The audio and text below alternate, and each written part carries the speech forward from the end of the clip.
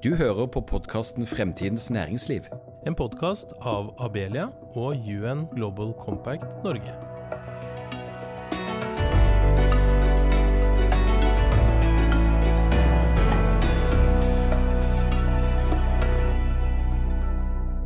Arbeidsmarkedet koker. I alle Norges fylker har det vært en eksplosiv økning i ledige stillinger.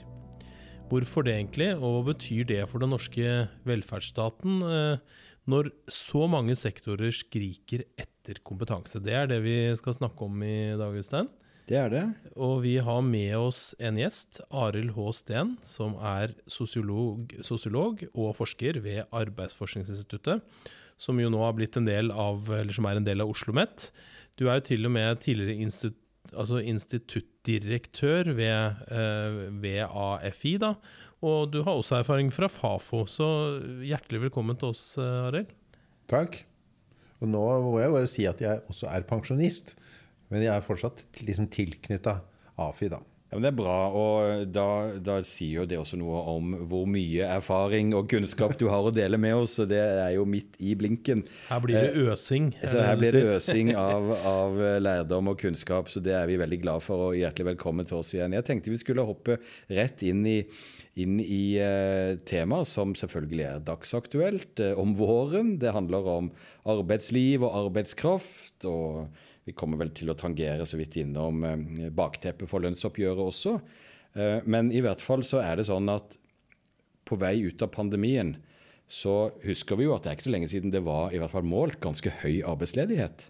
Mens nå hører vi fra alle kanter at det skrikes etter folk, det skrikes etter kompetanse.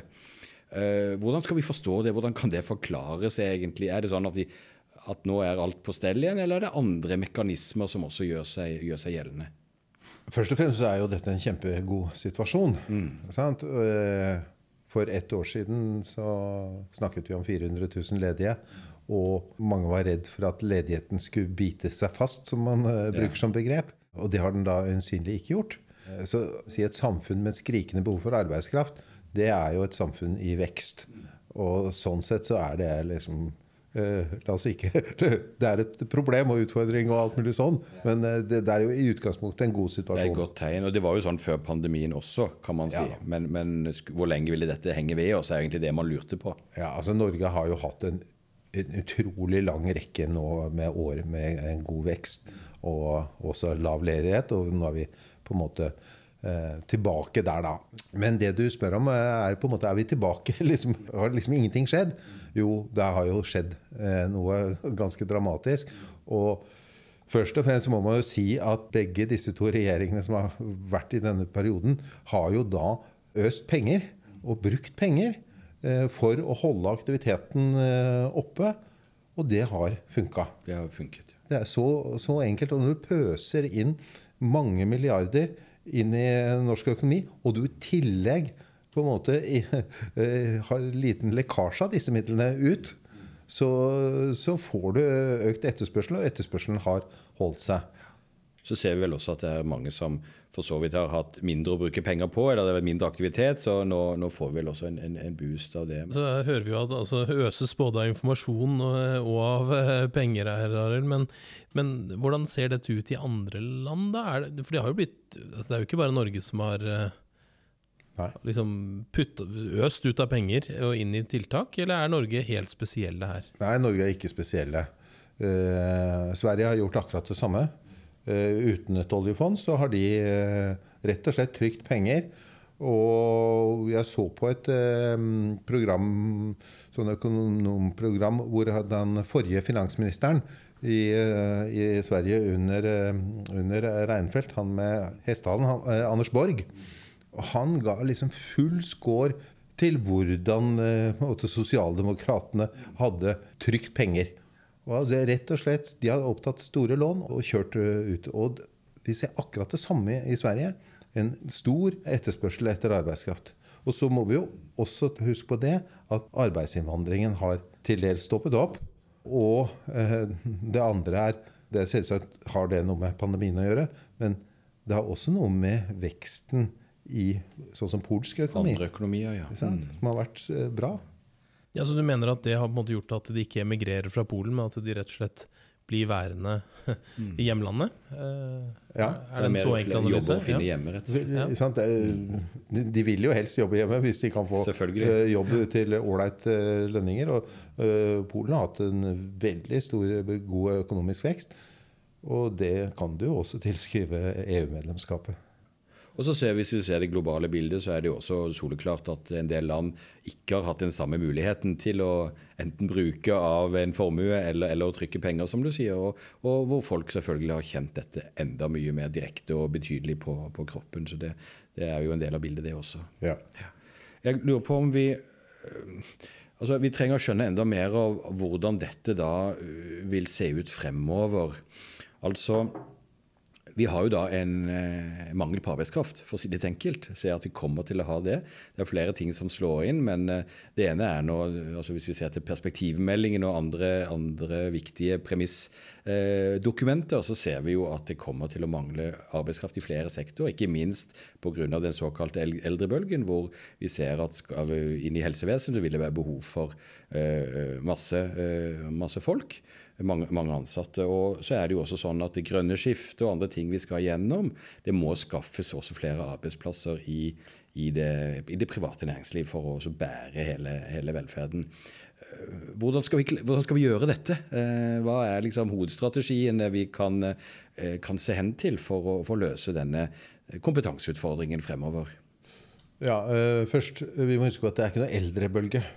Ressursbølge har noen kalt det, men det var ikke det du var ute etter heller. Nei, poenget det ikke noe bølge. Det ikke en bølge som avtar. Det et varig økende høyere nivå. Og godt det. Det fordi at vi lever lenger. Det skal vi fortsatt gjøre. Og så det spørsmålet selvsagt også om fruktbarheten da. Det hadde vært fint å få den opp. Men det ikke noe eldrebølge. Det en heving av den gjennomsnittsalderen, og den kommer til å fortsette. Og så, hva strategien? Hvis jeg kunne bestemme alt, så ville jeg si at liksom, hovedstrategien egentlig utdanning. Det dreier seg om. Det ekstremt viktig å utdanne arbeidskraften bedre enn det vi gjør i dag.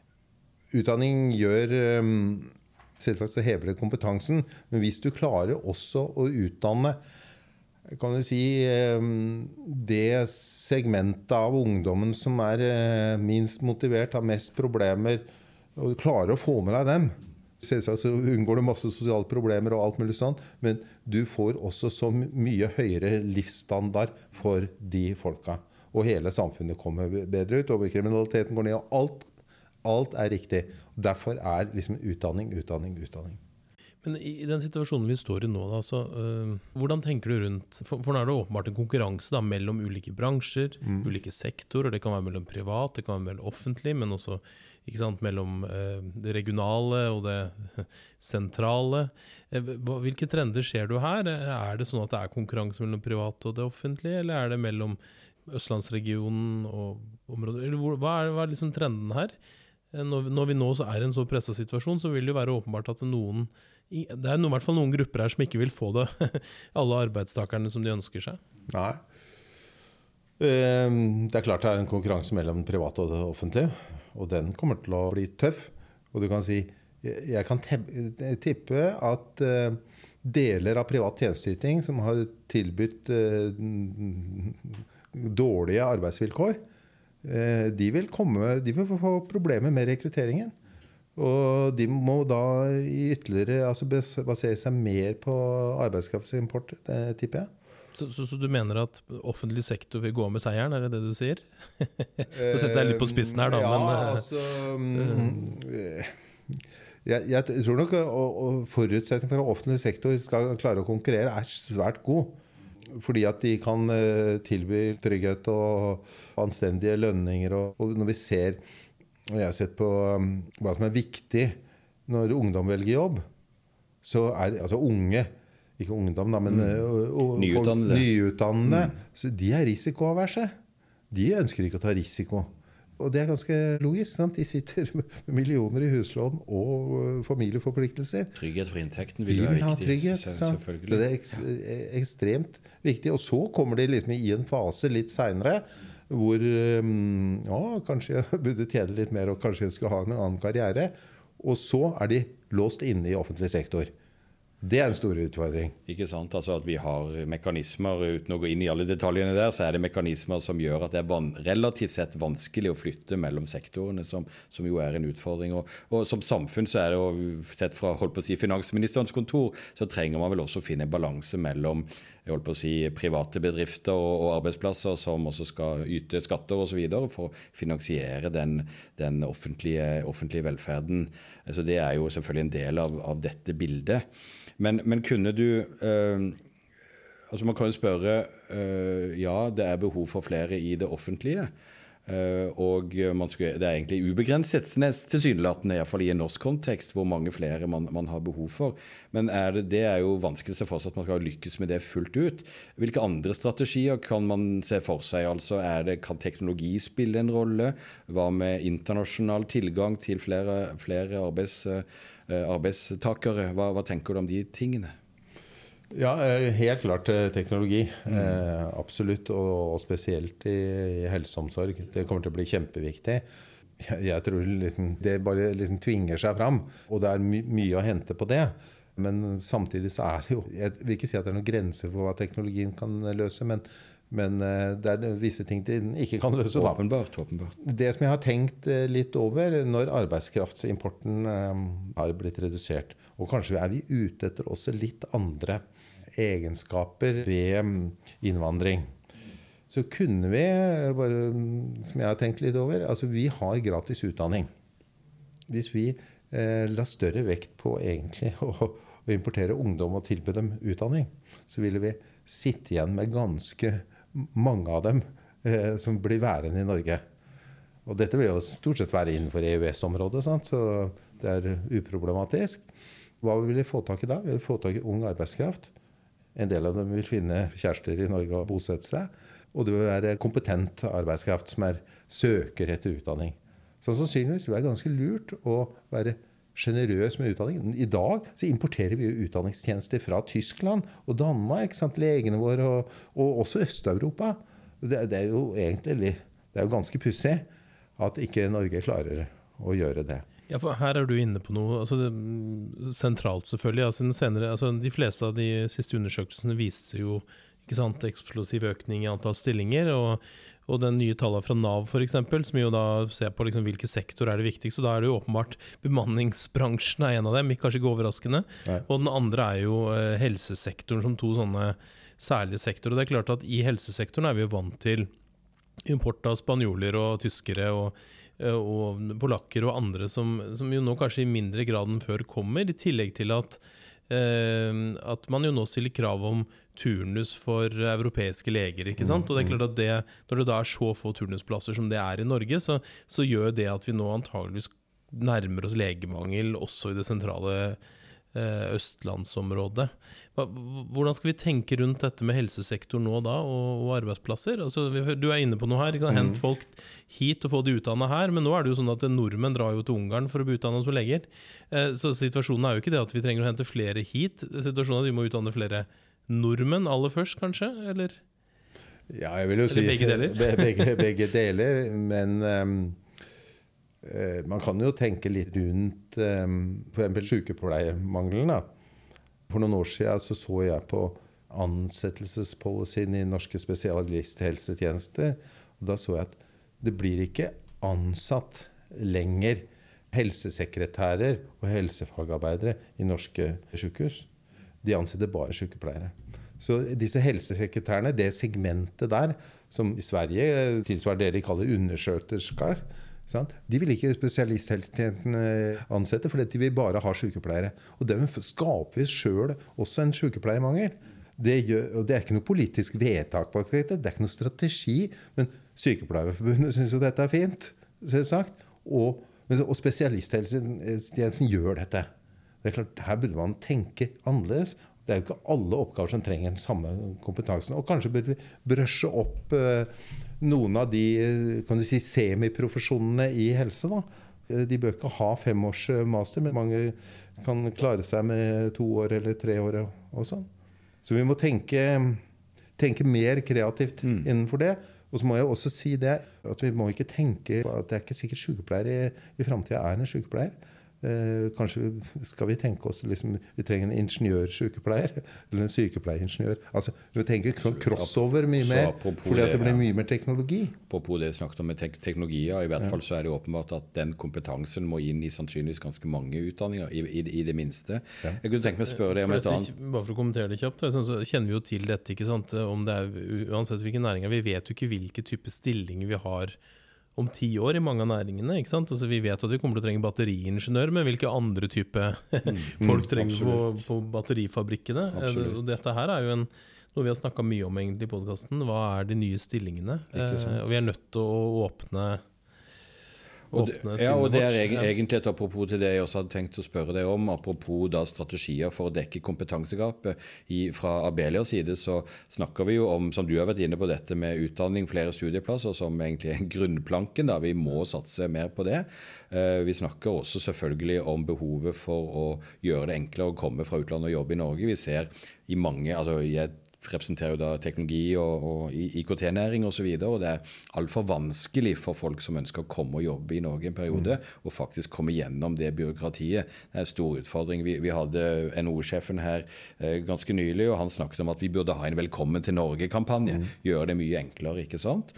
Men det momentet jeg ville spørre deg om, det var det tredje komponenten egentlig, som handler om de som allerede i jobb, men som kanskje ikke har nødvendigvis en helt oppdatert kompetanse.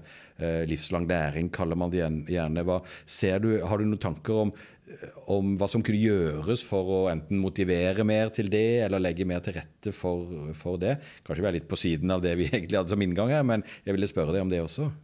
Det en ting jeg har tenkt mye over. Fordi at jeg kom jo fra Arbeidsforskningsinstituttet, og vi kom inn i OsloMet, liksom inn i en utdanningsinstitusjon. Og jeg tenker neste arbeidslivsreformen, det endring av utdanningene. Altså, jeg vil si at sånn som jeg kjenner utdanningssystemet i Norge, så det ikke på arbeidslivets premisser. Og hva betyr det? Hva må gjøres, tenker du? Utdanningsinstitusjonen må inn i arbeidslivet. Og så må de på en måte tilpasse seg arbeidslivets behov, og de må tilby mye kortere utdanning og mye mer fleksible opplegg. Og jeg har selv vært med på å utvikle kurs på OsloMet for det, og da var det liksom første stopp var at nei, vi har et vedtak om at vi ikke skal tilby noe som mindre enn 10 studiepoeng, for det var liksom tungt administrativt. Sant? Liksom. Det en manglende fleksibilitet der også, og kanskje en litt konservativ tilnærming også i store deler av utdanningssektoren faktisk på akkurat det området.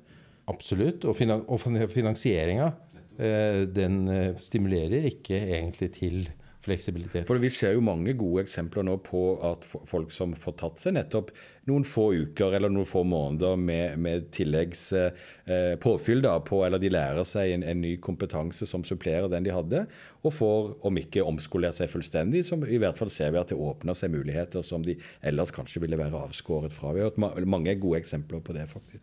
Ja, og det å liksom pense litt videre, for at altså egentlig å ha mobilitet i arbeidsmarkedet det mange gode grunner til det, men også læringsmessig så det utrolig viktig. Jeg var borte i noen i Vy som hadde ansatt personell fra luftfart, og de sa jo oi, her får vi en kompetanse, her får vi en sikkerhetskultur, her får vi en kundeorientering som var kjempebra, og liksom hele den på en måte, at du har et mobilitet i arbeidslivet som skjer fordi at folk tør å ta risiko og bytte jobb. Det ekstremt viktig. Men nå har vi snakket ganske mye om dette med kompetanse og utfordring knyttet til det. Du har jo for ikke så lenge siden begått en kronikk hvor du snakker litt om dette med hvilken rolle på en måte lønn og modellen, hvordan det skapes på. Og du refererer jo da til frontfagsmodellen. Det ikke sikkert alle våre lyttere vet hva det Kunne ikke du si litt om det, hvordan du tenker det relevant på en måte denne sammenhengen? For du har jo liksom utfordret det status quo litt da, og sagt liksom, kanskje vi må tenke annerledes. For jeg tror vi alle veldig enige om dette med kompetanse, mens den nåværende frontfagsmodellen vil jo de fleste større organisasjoner i Norge, i hvert fall NHO og LO, stille seg veldig klart og tydelig bak, og vi ser at det en risiko på en måte å utfordre den. Og så må vi jo nå vi jo midt inne i lønnsdannelsen, så det ikke sikkert vi skal ha sånn veldig sterke meninger om det akkurat nå, kanskje fra vår side her i hvert fall, men at liksom, det lov å tenke litt inn i fremtiden da, rundt dette, det jo litt spennende å høre hva du tenker rundt det i hvert fall.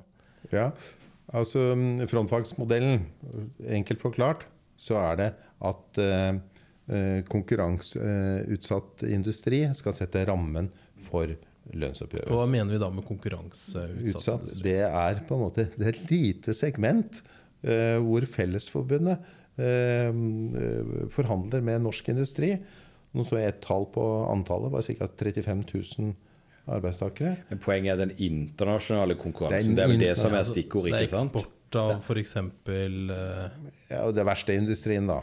Det ikke noe av konkurrenter, for å si det sånn. Nei, det må være, det altså, den internasjonale konkurransen for at vi ikke skal ha en raskere lønnsutvikling enn våre handelspartnere. Og da tenker vi på energisektoren, eller Nei, fisk, eller hva vi tenker på da? Nei, altså, poenget at det forhandles en ramme som skal være normgivende for de andre oppgjørene. Ja, jeg bare prøvde liksom også, hvis man sitter og hvem lurer vi snakker om? Hvem det vi snakker om nå? Det norsk industri, ikke sant? Det ikke sant? Det norsk industri, så det industrinæringene, og det egentlig bare norsk industri. Ja, ikke sant? Og norsk industri, de organiserer hvem, Øystein, du som kan dette?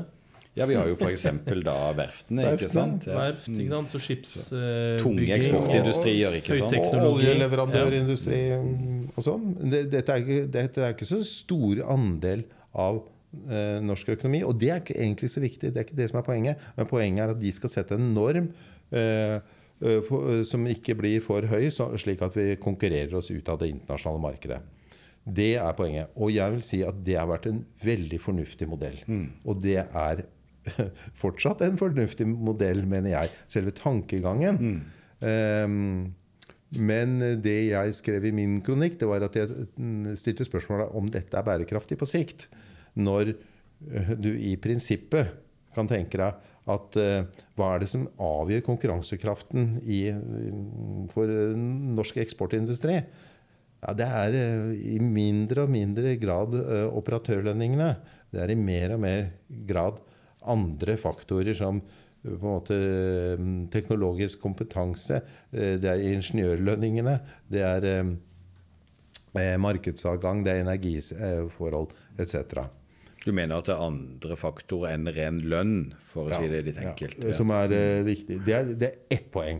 Så et annet poeng at vi konkurrerer også med ganske mange andre næringer, tjenestenæringer, som også konkurranseutsatt. Og så har jeg bare stilt spørsmålstegn ved hvilke argumenter kan man liksom tenke seg for at de ikke skal være med? Og da finnes det helt åpenbart mange sånne organisasjonsstrategiske argumenter. At noen fagforbund vil ikke ha lavtlønnsyrke med i dette, for at da blir frontfagsrammen lav. Andre vil si at ja, men dette noe som LO eller Norsk Industri og Fellesforbundet på en måte forvalter, og de vil ikke ha noe annet, at noen andre skal rote seg inn i dette. Men det på en måte, det argumenter som man kan forstå ut fra en organisasjonslogikk, men ut fra en samfunnslogikk så holder ikke de. Så spørsmålet kan vi finne, det som mitt mål, det egentlig å bevare eller utvikle frontfagsmodellen for en fremtid. For det blir vel krevende da å finne ut hvem som eventuelt skal inn i tillegg til de eksisterende. Altså men vil grunnresonementet være det samme? At det internasjonal konkurransekraft som du tenker også at det fortsatt må være førende? Det det, og da det egentlig et empirisk spørsmål, det et faktaspørsmål. Kan vi finne andre bransjer som på en måte, hvor lønn spiller en stor rolle i den internasjonale konkurransen? Men det fordrer at disse bransjene organisert. Både på arbeidstaker- og arbeidsgiversiden. Og da det sannsynligvis sånn, det noen næringer som man kunne tenke seg sannsynligvis, som jeg brukte eksempler luftfart, kanskje finans, jeg litt usikker på det, reiseliv konkurranseutsatt. Sånn. Det kan være og ingeniørkunnskap, IKT på en måte næringer, kan godt tenke seg å være konkurranseutsatt. Men jeg kan ikke i dag si at dette konkurranseutsatt, men dette mulig å finne ut. Dette kan økonomer i Statistisk sentralbyrå finne ut. Så det du egentlig sier at det hadde vært nyttig å sette en slags utredning av om det reflekterer da altså de som konkurranseutsatt da. Om det de som i dag definert som de aktørene. Altså jeg hører av dette, som du sier, fra en sånn organisasjon, altså vi i UN Global Compact, vi jo ikke den arbeidsgiver- eller arbeidstakerorganisasjon, men jeg hører jo at, som du sier, at dette et hva skal vi se, en sikkert sånn organisasjonsmessig en stor utfordring da, for det jo det å også få med liksom de store norske aktørene på en utredning jo sikkert nyttig, men om det da vil føre til noen endringer, det jo et annet spørsmål, og en spennende tanke, tenker jeg, som det viktig å stille seg om. Altså, og bakgrunnen jo den situasjonen vi i, hvor Unio på en måte kritisk til hvordan frontfagsmodellen blir praktisert. Minn oss på hvem de primært organiserer. De organiserer primært utdanningssektoren og sykepleierne. Så de har vært kritiske til det, og på en måte litt fortolket så har de liksom gått litt i krig mot frontfagsmodellen. Samtidig så det jo mange evalueringer av frontfagsmodellen som sier at ja, men det skal ikke være en ramme, det skal være en norm, og det betyr at en norm kan også fravikes.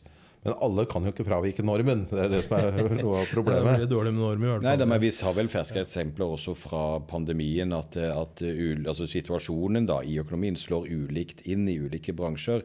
Det vel det du ute etter, ikke sant? At det rom for å kalle det dagsaktuelle hensyn, for å bruke sånn et uttrykk, ut fra hva som både mulig og akseptabelt og realistisk i ulike bransjer.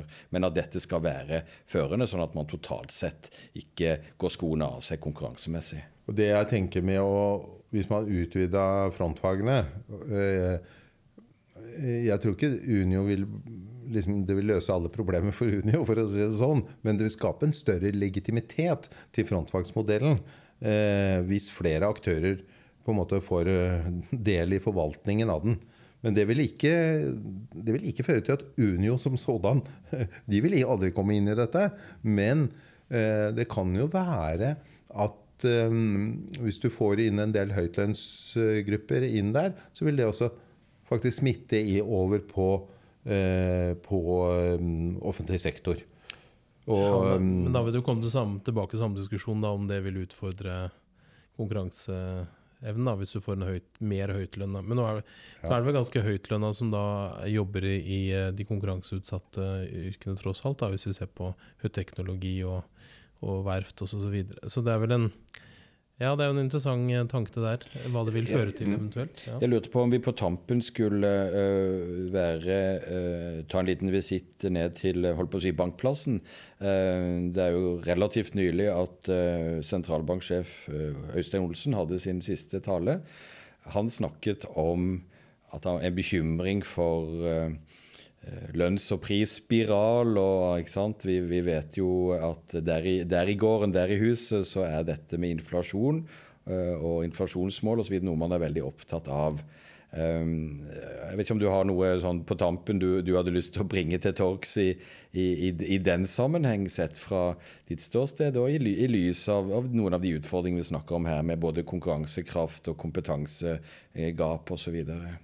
Jeg skal ikke uttale meg som økonom, for det jeg ikke. Men det jeg ser på en måte som en liten fordel her, da, mulig fordel, det at denne på en måte presset på lønnsdannelsen og økte lønninger kan stimulere egentlig til innovasjon. Fordi at nå man liksom enda mer nødt til å effektivisere. Og desto mer vi klarer å effektivisere, sånn sett, desto mer konkurransedyktig blir vi. Problemet i Norge ikke at vi ikke har nok jobber. Problemet er at vi har for lite arbeidskraft, og da må vi rasjonere med den arbeidskraften bedre enn det vi gjør i dag, og ikke søle den bort på ting som kan automatiseres. Og historisk så har vel Norge altså nettopp hatt effektivitet og høy produktivitet som på en måte bærebjelken i vår konkurransekraft internasjonalt. Absolutt. Og det sånn, jeg tipper at det vil fortsette. Altså, vi må henge på der. Ja. Men vi litt tilbake til det vi snakket om, at vi kan ikke bare løse disse utfordringene, for eksempel i helsevesenet med flere hender. Vi må også ta ny teknologi i bruk for å nettopp effektivisere noe av den tjenesteproduksjonen som skal til. Ja. Det må jo være en ganske god oppsummering der, Øystein. Vi trenger mer automatisering, mer teknologi også inn i helsefag og andre. Vi trenger ikke minst mer kompetanse. Også kan det være at man må se litt på hvem som med i frontfagene, sier i hvert fall Arild til oss her i dag. Tusen takk for at du ville være med i denne samtalen, Arild. Og på tampen får vi da bare si at hvis man likte denne podcasten og har lyst til å høre flere av våre podcaster, så finner man jo den på fremtidensnæringsliv.no og andre steder man leter etter podcastene sine. Ja, og med det så sier vi tusen takk for i dag.